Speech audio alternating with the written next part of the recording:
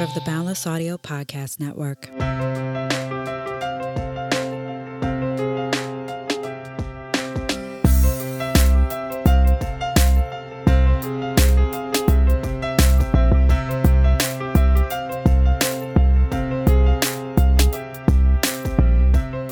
Hello, welcome to another episode of the Artist Pivot Podcast. I am your host, Ayana Major Bay, and I happen to be an actor, voiceover artist, mentor, and world traveler. This is a bi-weekly show featuring conversations about pivots and life lessons from the perspective of artists, those who work in and around the arts, and arts educators. Everyone possesses the ability to pivot. You just have to be reminded sometimes, and that is what I am here to do. To stay up to date and in the know about merchandise, exclusive content, and how to support the show, please subscribe to the newsletter at ayanabay.com/podcast. That's AYANABEY.com/podcast. And there is a link in the show notes. We'll get to this week's episode after a word from our sponsors. I have found that therapy is a tool to use to improve your life in one of the healthiest ways. For those who are working on their mental health and well-being, on a journey of facing your fears, or trying therapy for the first time, our show sponsor BetterHelp is here to help you. BetterHelp is customized online therapy that offers video, phone, and even live chat sessions with your therapist, so you don't have to see anyone on camera if you don't want to. Join the 2 million plus people who have taken charge of their mental health with an experienced BetterHelp therapist. Get 10% off your first month at betterhelp.com/artistpivot. That's betterhelp.com/artistpivot. All right, y'all. So today on the podcast, I am excited to say that joining me is Miss Tiffany Soricelli, and she is an award-winning financial advisor and the owner of Virtuoso Asset Management, LLC, the first registered investment advisory firm in the country dedicated to serving artists and supporters of the arts through financial planning and asset management services. She is also the founder and CEO of Virtuoso Advising for Artists, a company dedicated to coaching and educating artists about the business and financial aspects of building a thriving career in the arts. As a sought-after national speaker, Tiffany currently serves as the business and financial coach to emerging artists at the Metropolitan Opera, Washington National Opera, Houston Grand Opera, Minnesota Opera, and San Francisco Opera. Prior to her financial career, Tiffany earned her BM and MM from SUNY Crane School of Music. She lives in upstate New York outside of Saratoga Springs with her husband and 2 children. Y'all, welcome Tiffany to the podcast. Thank you. Thank you so much. I'm so excited to be here. You are so very welcome, and I am also excited. And so I must start with my favorite question. Tiffany, if I texted you right now and said, how are you? How you doing? How's your day going? But you can only respond in emojis only, what would you text me? Like swirly-eyed, silly face, kind of like the drunk kind of face, because it is tax day, and when you're in finance, even though I thought it would be okay, it's just crazy. Right. I understand, and I will. But I feel I just feel so overwhelmed. I understand that is you're like, I didn't drink anything, but I feel like I did because there's a lot happening. Yes. Yes. I understand. Well, thank you for that imaginary text. I accept it. Thank you. And I send you back a text, just a heart emoji, saying you're going to get through it. You're going to get through tax day. You're going to get through it. We're already halfway. More Amen. Yes. Oh, I love it. So I wanted to bring you on the podcast because, as you know, it's called The Artist Pivot, and you've made some pivots in your life.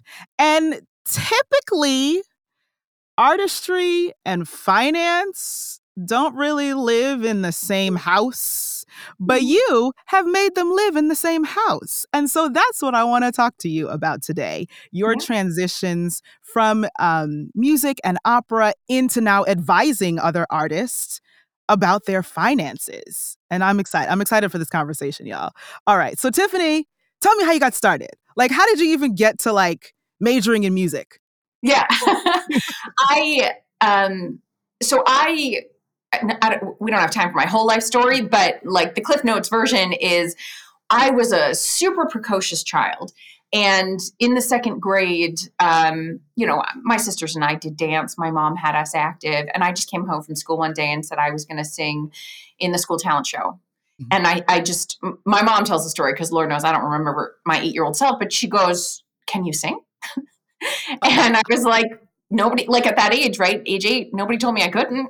So I sang Whitney Houston's The Greatest Love of All in my second grade talent show in front of my entire elementary school. Okay. Such a good song. Still, and I loved it, and I loved being on stage. And so that just kind of, my mom was like, "Oh, wow, you can sing." So I grew up in and around Lancaster, Pennsylvania. So I started doing children's roles in dinner theater, and we did Meet Me in St. Louis. We did It's a Wonderful Life. I did a stint. There's a very large Christian theater there called Sight and Sound. And I did their summer program, their Easter program. So I was missing a lot of school, but I was still being caught up. But I just loved it. I loved the pace. I loved the magic of theater. And that was just my earliest love. And so my entire formative years, I always sang. It's just what I did. It was like as natural as like anything else. Like, oh, she's into horseback riding, or she colors, like, oh, that's Tiffany, the one on stage singing. I would put together a holiday list of songs and just sing in the middle of them all. Like, obviously my mom and my family were very supportive, but it was just sort of like, that's just what I had always done. So by the time I had to decide, in that high school age of like going to college, what are you going to go for? It was just like, well, of course I'm going to go for music. And at that time, my family had relocated to Long Island for my father's job. So I was studying with a voice teacher who had also gone through the Crane School of Music. And essentially, given what I was interested in doing at the time, I thought, I'm gonna sing on the Metropolitan Opera stage. I'm gonna do this. And I'm like, Renee Fleming went to the Crane School of Music. Stephanie Blythe went to the Crane School of Music. Lisa Roman, like all these incredible artists. So I was like, well, success leaves clues. So I'm gonna do that. And I didn't apply to anywhere else. I applied for one school. And then, when you don't hear immediately, I'm like, all right, back up. But I got in, and I was only performance, and the school itself is a very heavy education school. And so everybody just assumed I was a double major in education. And I didn't at that time want to add the double major in education. But as soon as I got started in the curriculum, I got very curious about the business of music. And so working with my advisors and the team up there, I actually helped, formalize them.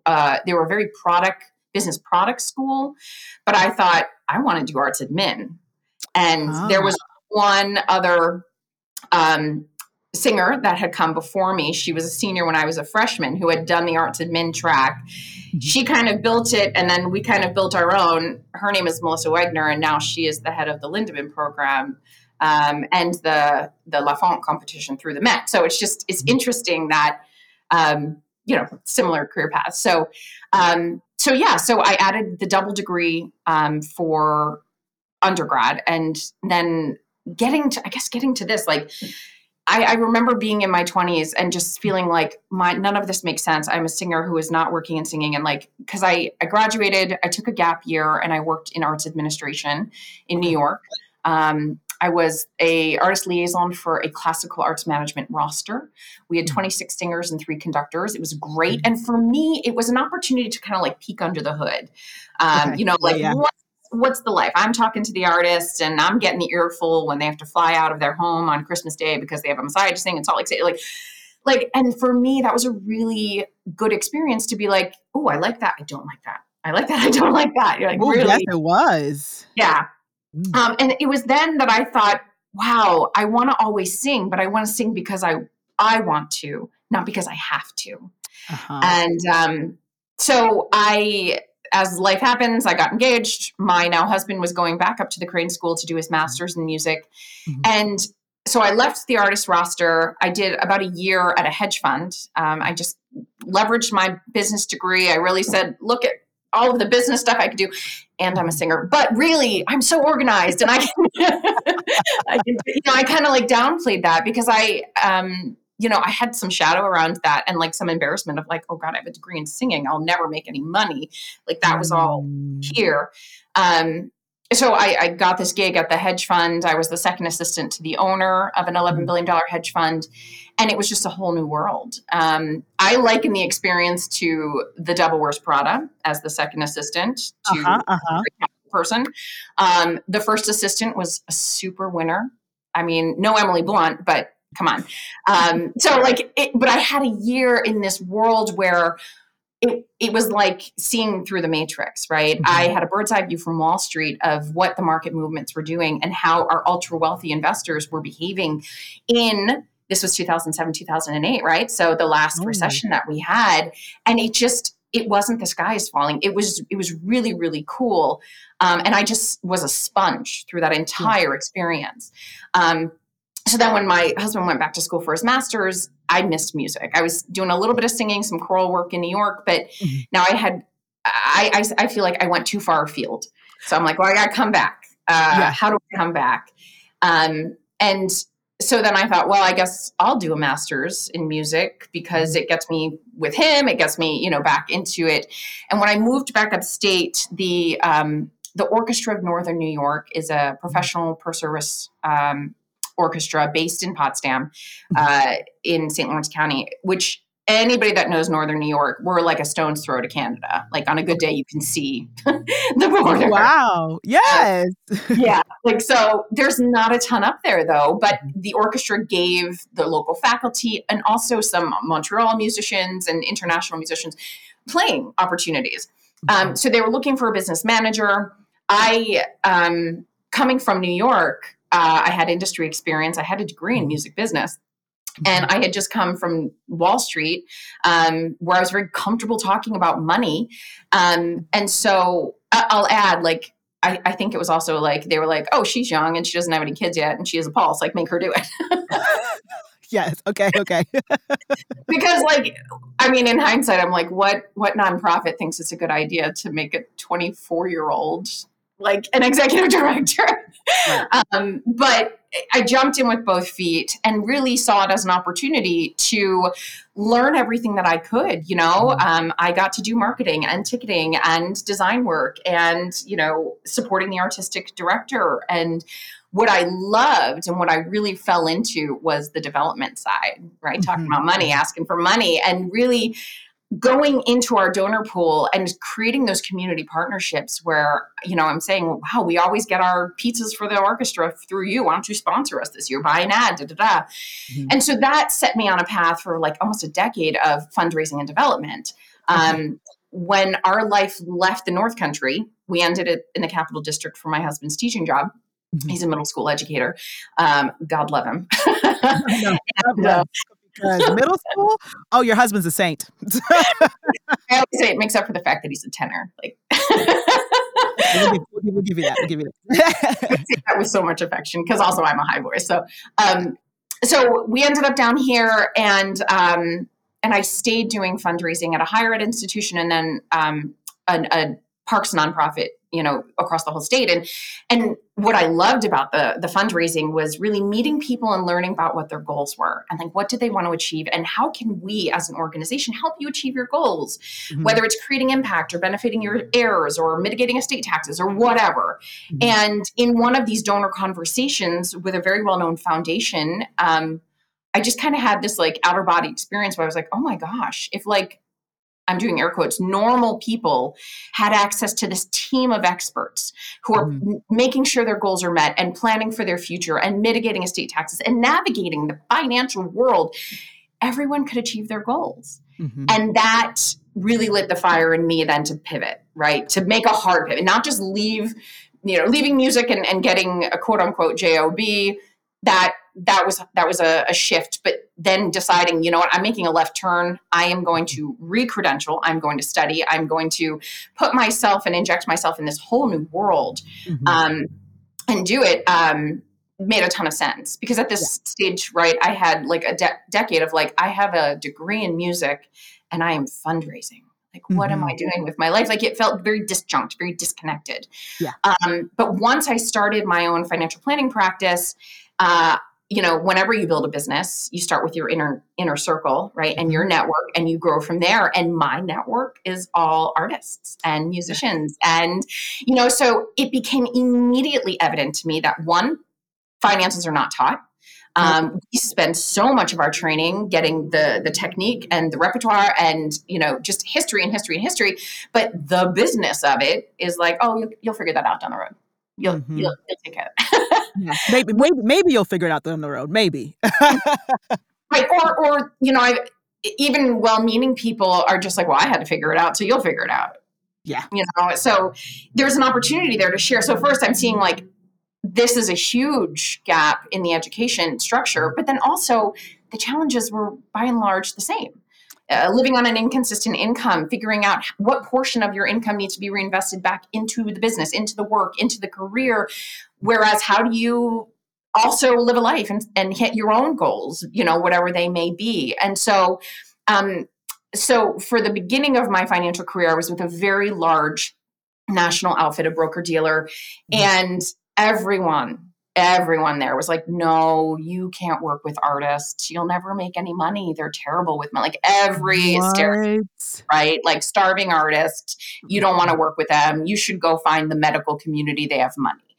And I said, well, in the beginning I had a boss and I, said, well, if I can't work with artists, I'm going to teach. And so that's when I created Virtuoso Advising for Artists, completely separate of my day job where I'm doing financial advising and planning. But the Virtuoso Advising for Artists then became a platform for me to become an artist advocate and really, just kind of spout off and share, hey, here's some resources. This is how you build a profit and loss statement for your Schedule C. Like just putting stuff out there. And I think initially I had reached out to Opera America and said, hey, former singer, turned advisor, like happy to be a resource. And from there, when companies called them, they were like, oh, Tiff can teach. Here we go.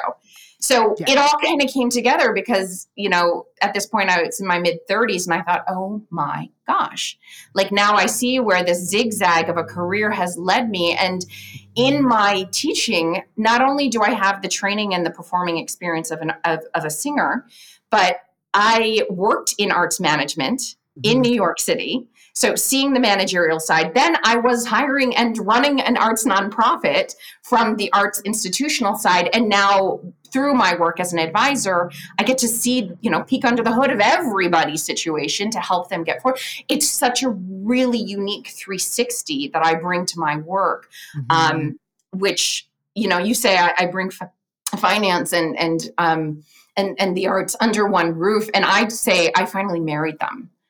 I was able to marry the art and the finance. And just once I started doing the financial work with my people, with artists, once I finally was able to do that, it was like a homecoming. I was like, and here we are, we're good.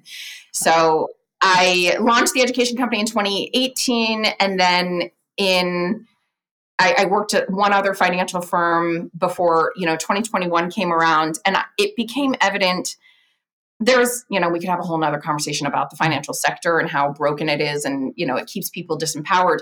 But essentially it became very evident that as long as I am working for another company, somebody else's bottom line is getting in between me and my clients' goals.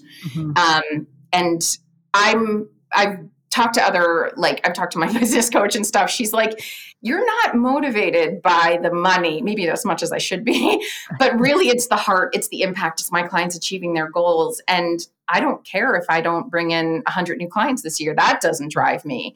That my clients are buying the house or saving the way that they need to save and they're achieving their goals. And I'm able to at least keep the lights on and feed my family. That's all I need. So in 2021, I left my other company and I launched Virtuoso Asset Management, which we exclusively serve artists and supporters of the arts. And I guess that 2020 was really telling for a lot of reasons, but I was so vocal at that time, and I still feel really passionate that the arts are essential. Yes. And if we saw nothing, right? Like during 2020, what did people do during lockdown? They turned to the arts in droves. We consumed, we streamed, and people not even just consuming, people engaging, People are playing Yes. instruments. They're leaning into the arts because it is essential to our humanity. It is why we exist, and it's what makes us different. And Mhm. so building a financial services company that is really, I went to my network and said, if we build a financial firm exclusively for artists and supporters of the arts, what does it look like? And then I shut up, and they told me it's integrity, it's transparency, it's accessibility, no Mhm. account minimums, no crazy fees, no jargon, none of that BS that exists everywhere else. Um, Mhm. and really artist centric. And so between the two companies, the education company and the financial company, we also do a 1% for the arts give back from Mhm. gross revenue, total revenue coming in. We kick it back to the clients and say, nominate a nonprofit, and then they vote and they pick the nonprofit, and then we donate 1% from both companies Yeah. to that nonprofit every year. Just a way of collectively, we need to invest, we need to pull our funds, we need to save for the future. But if a portion of your fees aren't going to buy somebody a yacht, but we're also giving back to the community that we all live in, right? And Mhm. I'm very transparent just about like the assets that we have and the fees that we charge. Like, how does a financial firm work? And just really putting it out there, because for me, there's no reason to hide it. I do the work because I love the work. I'm running a Mhm. business because I'm running a business, but building something that was artist centered. Again, it was marrying all of those experiences now, Mhm. and building the today. So it was a very long-winded answer to like how to get started and how to get here, but there you Yes. go. But thank you for that. Thank you for sharing and giving the information. Thank you, because I didn't know that about you. From what I did read and do my research, I was like, oh, okay. So Tiffany went from singing to this to that. Okay, but thank you for filling in the gaps. Yeah. But I have so many questions. I'm like, which direction am I going to take this in? So I guess the first one that's at the top, the first question is, in your work with artists, what has been the common denominator, I think, in terms of mindset and Mm. like how you help artists pivot their mindset towards money? Because I will say, because I just turned 36. And so I am now coming into oh no, you are good with money. You know how to save, you know how to invest, you have a brokerage account, you have but I learned that from my parents who had careers as a doctor and a lawyer. And so as an artist, I struggled like against them to be Yeah. like, I'm going to do it. And they're like, but Ayana, you're not going to make any money. And I'm like, yes, I am. I am. I'm going to do it. But I Yeah. did find coming out of school, I wasn't taught. So I had to learn. Luckily, I have friends and family who I was able to lean on. But like in your work with artists, has there been like a common thought or a common belief or beliefs, probably many, around money and handling money as an artist? There's a ton of fear, Mhm. honestly. And I think there's fear of getting it wrong, Mhm. or the fear gets so wrapped up in, you know, am I going to succeed? Right. It's the bigger career, concerns. Am I going to succeed? Am I going to have to quit? What is that tipping point? Yeah. How do you define success? How do you know you've made it? All of those things. So there's the fear of that, and that gets wrapped up in the money. But then it's also the programming of our greater society, right? Your parents telling you you're not going to make any money, right? Like our society being like arts are auxiliary. The stupid artist trope, right? Starving artists, right? Mhm. Like it is alive and well. And I think collectively we have to fight back against that. And every time someone's like, you work with artists, like Right. they need your help. And I say, well, that's a common misconception. They have goals and objectives and they have income just like anybody else. Yeah. It's not all that uncommon from educators. So the belief that I've seen is a fear, and then Mhm. really just that fear paralyzes and like not knowing where to start. Mhm. I think I think a lot of artists are to have a career as a creative professional, no matter what your medium is, brings you have to be so intelligent. You Yeah. have to be talented and intuitive and creative. And all of those skills translate over to the financial side. But people, Yeah. when they shift over there, they see the black and white, they see the numbers, and then they get analysis paralysis, and then they freeze because Mhm. fear. Yes. um, Instead of telling themselves, I'm capable, I've learned this whole craft, I've learned this whole medium, I get paid for what I do, I can, translate it. And if they haven't grown up in a community or even a household that instills those beliefs, it takes some Mhm. time to create them in themselves. Mhm. Um, you are successful. You are making your bills. You are paying this. You can have nice things, all has to be kind of reintroduced to overcome that fear. And I say, like, it's not, we all get emotional about our money. That's how we behave. Like, that's human behavioral finance, right? Like, we all get emotional about money. But the thing is that, like, money is a tool. Money is neutral. Mm-hmm. And we ascribe the emotion. And that. Yeah. Yes, that. So whether it's good or bad, whether you think you're selling out, whether or not, like, it is neutral. Getting paid for your work is neutral. But again, we as creative professionals bring so much fear and bring so many negative beliefs around that it does take some time to repivot those beliefs and say, your work is essential. You deserve to be paid for your essential work that you're bringing into this world. And it's okay to like money, and it's okay to engage with it, and it's okay to be good at it. Yes. Giving yourself permission, I think, is a big thing that people need to do first. Ooh, I like that. Giving yourself permission. Ooh, that might be the name of this episode, y'all. I like that. Giving yourself permission. Because it's that, like you said, it's the starving artist trope of like, oh, starving artist. You'll never, like, wait, why are you, what? Like, we're like, oh, I don't have permission to make money or to feel like I'm going to make enough or have enough or able to manage it. Like, you may be making a lot and you're like, Am I managing this right? Am I, like, what?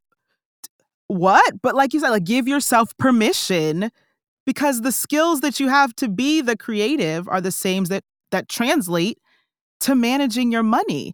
And so I do want to ask, do you have, because I've now had to come into this mindset myself of like, being a creative is being an entrepreneur. Because I know some people separate, oh, you're a creative and you're an entrepreneur. And it's actually, no, we are entrepreneurs as creatives. Just because I'm not opening a brick and mortar doesn't mean I'm not an entrepreneur. And so I'm now learning that's kind of one and the same for us creatives. Yeah. When you're self-employed, you are an entrepreneur. You are running a small business. Mm-hmm. And honestly, I would even take the flip of that. To be an entrepreneur, even if you're opening a brick and mortar, takes creativity. Yes. And boldness, right? So that creativity comes, I mean, I kind of play with my creative side in the education, like the business development stuff. That's kind of like where I get to flex a little bit my creative side. But really, when you're freelancing, when you're self-employed, you are a business owner. And I think a lot of times we shy away from that business talk, right? Because money is bad, or, I don't want to be greedy. But at the same time, it's when we put that hat on, that entrepreneur hat on, and we think about all of the other business things that come with being a painter, actress, whatever, fill in the blank, all of the other things that come into it, it's brand, it's your marketing, it's your accounting, it's knowing how to keep your books, pay your taxes, all of that, that comes with it. And I say the skill set's the same, because the way you get good at your craft is repetition and practice and skill development. And the way that we get good at money is repetition and practice and skill. I mean, it's a muscle. The more we do it, the better we get. But if we only engage with our money during tax season, when we give ourselves 48 hours to get it done. Yeah. My phone's been blowing up since Saturday. It's like you only do it once and then you think, oh gosh, I'm so bad at money. But it's like, no, don't wait until next April to engage. Make a plan now going forward to make next April easier on you, right? Lean in. There's so many resources out there on the internet. Yeah. But I guess to the other side of that is in a career in the arts, when we see our colleagues graduating and going to a desk job, and they get their 401k and they get their steady paycheck and they get all of those quote unquote bells and whistles, it's very easy to let that fear and doubt in, because we think, oh gosh, I'm behind. Oh gosh, look at them. They have X. And I think social media amplifies that with by the age of 30 things you should know. You should have. It does. Yes. That stuff's crap. 30 by 30. Not, You're just getting started at 30. You're just getting started. Right. Or like changing gears for the third time. And that's okay.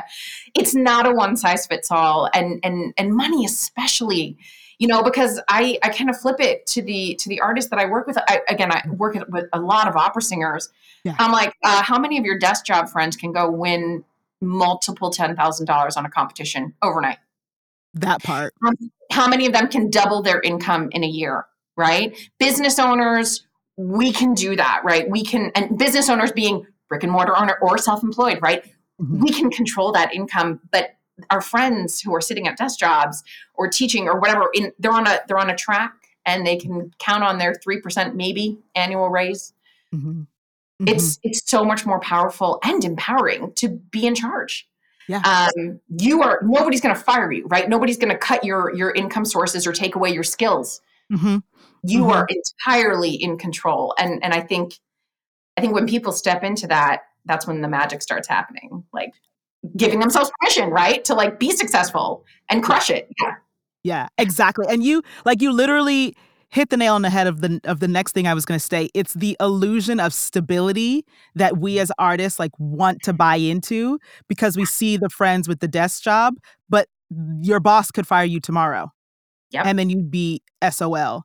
But as, like you said, your own business owner, okay, if that didn't go the way I wanted it to, I can create something else for myself. Yeah. And so it's that of like, because again, going back, we've just been trained to buy into, oh, this is stable and this is not. Yeah. 9 to 5 is stable, being in the arts is not. But it's just like, that's not true. Right. You have to take like a watch me approach, right? Watch me crush this. Watch me be successful. Right. There's a great example of this. I was teaching at an arts festival a couple of years ago, and one of the flute professors was talking to a group of students, and she really I just thought it was beautiful. So she said, look, she was buying into a co-op, and the co-op board was like looking at her documentation, of like 1099s and what makes sense of this. And she said, look, let me break it down. The person in apartment 1A, they have one W-2 job, and if that job gets cut, then there goes their entire income source.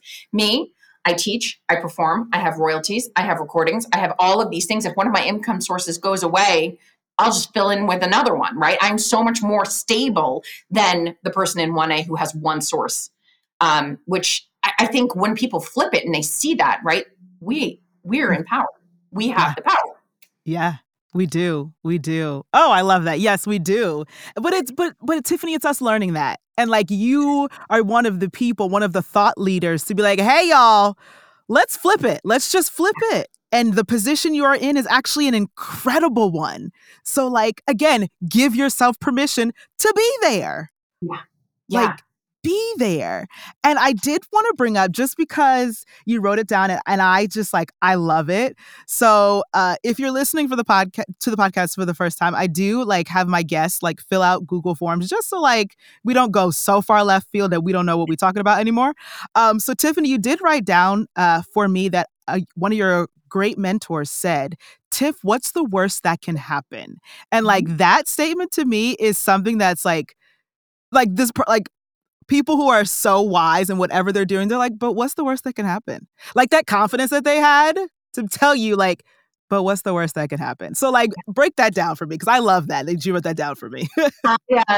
This is when I was in the nonprofit space, and I loved personal finance. I was like that friend in my friend groups that like when people started buying homes or like they got a new job and they needed to set up their 403B or their 401k. I'd be like, oh, cool. Let's talk about your option. Just like, this is what I did for fun. And I read personal finance books for fun. Like I just was a nerd about this. I love it.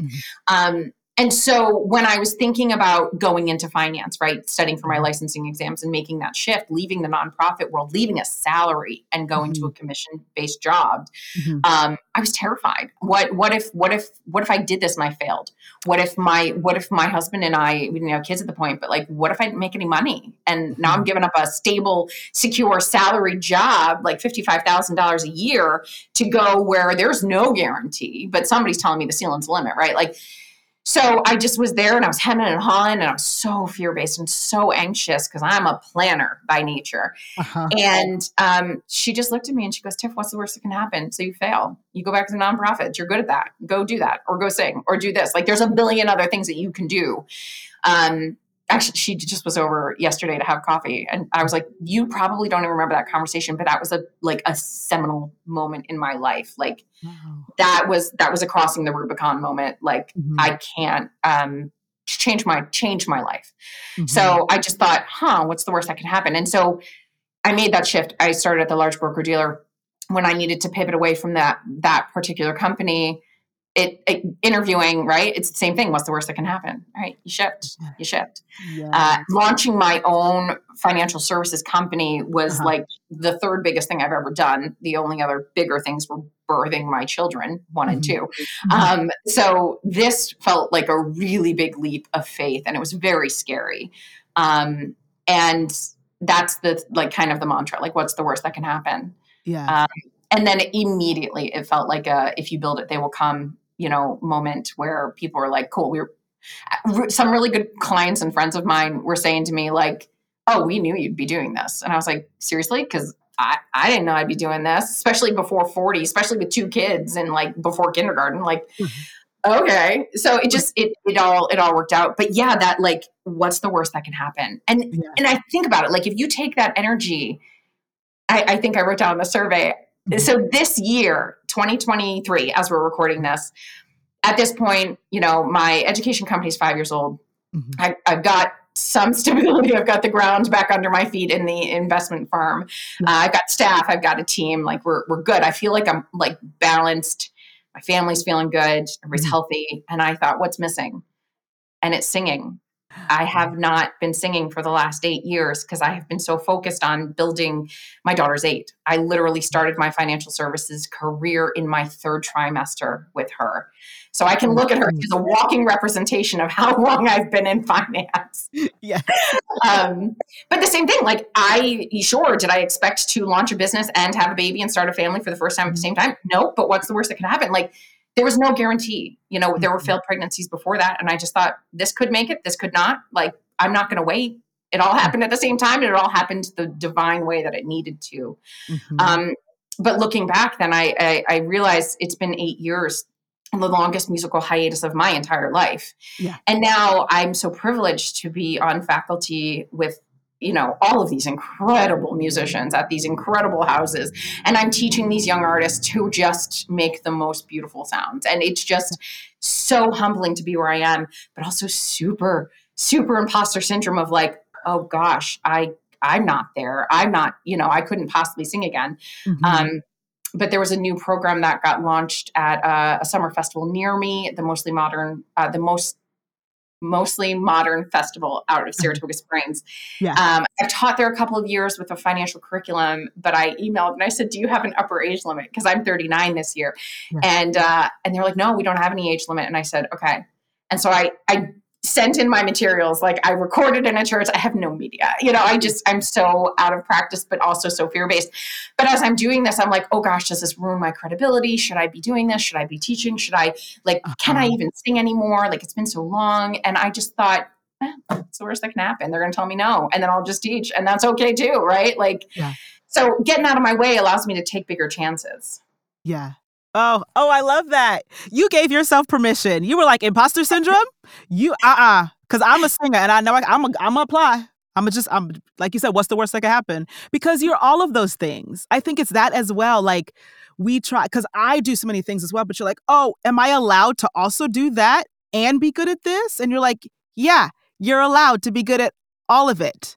Now, you probably physically can't do all of it at the same time. Like you might be like, okay, Tuesday is email day. Okay, Wednesday I got rehearsal. Okay, Thursday I got like you physically can't do it all at the same time, but you can do it all at the same time. Yeah. And there was so I got in, which like, congratulations! I was very excited. Yeah, I was totally thrilled. But then it's also do I put it on social media? What will my clients think? Am I, just some of that. But then it's also like, the rehearsals are after my workday anyway, and the business is, I built my business to accommodate my needs, my life, my travel schedule. Right. And it all, like you said, I don't do it at the same time. I'm not going to have a client meeting and a rehearsal at the same time, but it all works. So it's that, give yourself permission to succeed and to build a life. I got to this place when I was in the nonprofit world, when I was lost and, in my late 20s, banging my head on my desk going, what the hell am I doing with my life? I'm not singing. I am not performing. I am not even contributing to the arts. What am I doing? And I just remember writing down a list, and I don't know where I got this exercise from, and I haven't been able to find this list, but I keep everything, so I will. And I didn't write down the job I wanted. I wrote the life that I wanted. I wanted autonomy. I wanted a family. I wanted to be able to pick a kid up without having to punch out a clock. Yeah. I wanted to create impact in the world and help people without having to get like a medical degree. And I just kind of articulated all of that. And now when I slow down enough, I'm like, oh, holy shit. But like, that's what I've built over the last 10 years. It doesn't happen overnight, but if you continue to strive towards what you want, there's no reason I can't be a singer and run an RIA, right? Like there's no reason to put yourself in a box. It's just, you have to take risks, and I guess when we think about it, I have on the education side, my director of programs, God love her. She's so, when I get all frenzied and I'm like, oh my gosh, we have to get this out and we have to get these emails and da, da, da. And she's like, Tiffany, no artificial timelines. Like, this is not neuroscience. She's like, nobody's going to die because your email comes tomorrow. Like, cool your jets, which is such a good perspective to have, because it's so easy for us to take ourselves so seriously, but you're allowed to have fun, you're allowed to play, and you're allowed to build the life that you want, not that anybody else is defining for you. I think that creatives begin doing that, right? We say, no, we're going to buck the system, we're going to buck stability, but then secretly we crave stability in the system, and we want our security blanket.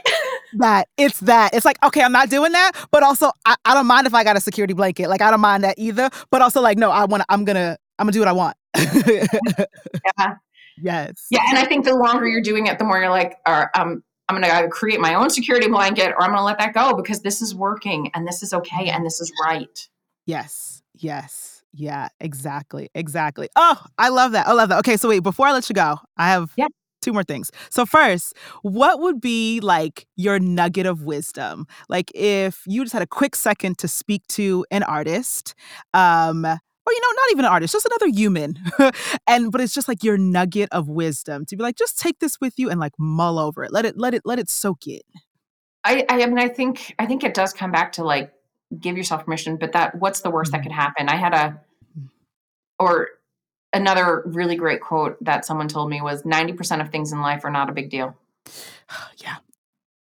And that's like, that sticks with me, because even though we stress about timelines and deadlines and bills and income and all of those things, like 90% of things in life aren't a big deal, and we know what the big deals are, and we're there for them, but it's okay. Like, I don't know, don't take yourself so seriously. None of us get out of life alive, right? Like, right. Give yourself permission, take chances, and change it. I mean, I guess when I finally saw like the reason that I pivoted so much in my career, and I saw like the marriage of the finances and the music together, I knew that I had kind of figured out my purpose, right? And I followed the doors where they opened, even if I didn't know the direction that I was heading in, but you just move forward. And in hard times, I just say the only way out is through. The only way out is through. Hard times, good times, just keep moving. Right. So I guess, give yourself permission, and what's the worst that can happen, Yeah. Yes. Oh, I love that. I love that so much. Tiffany, thank you so much for sharing. Thank you. Thank you for doing this too. And just these conversations, the more we can hear about other people taking chances and switching things up, or doing things in the non-stable traditional sense, normalizes it for the rest of us to be expanded by, oh, wow, I want to do that too. Or I can see that somebody else has been able to do that, and now apply it to our own situation. This is how we all grow. Yeah. So thank you. Oh, thank you so much. I received that. Thank you. And so I want to ask, where can everybody find you on social media? So the social, because of the regulations with the asset management company, we're not really busy on the social for the asset management company. The social that is out there, we're on Instagram for Virtuoso Advising. Virtuoso Advising for Artists is our Instagram handle for the education company. And Facebook is Virtuoso Advising. Or honestly, there's, Virtuoso. You'll find both companies. So. Okay, great. Don't worry, everyone. I'll put it all in the show notes so you can click on it. I'll have links to all of that. So no, don't worry. And so the last thing that I must say to you, Tiffany, is that I acknowledge you, I celebrate you, and I uplift you. Thank you. I received that, and I'm not crying. let that sink in. Thank you. You're so very welcome. So very welcome. I hope you have been informed and inspired by this week's episode. Make sure to hit the subscribe button to be notified when new episodes are out. To stay up to date and in the know about merchandise, exclusive content, and how to support the show, please subscribe to the newsletter at ayanabay.com/podcast. That's AYANABEY.com/podcast. And there's a link in the show notes. This show's executive producer is Ayana Major Bay, and editor is Kieran Niemand. Thank you for tuning in, and I'll speak to you soon.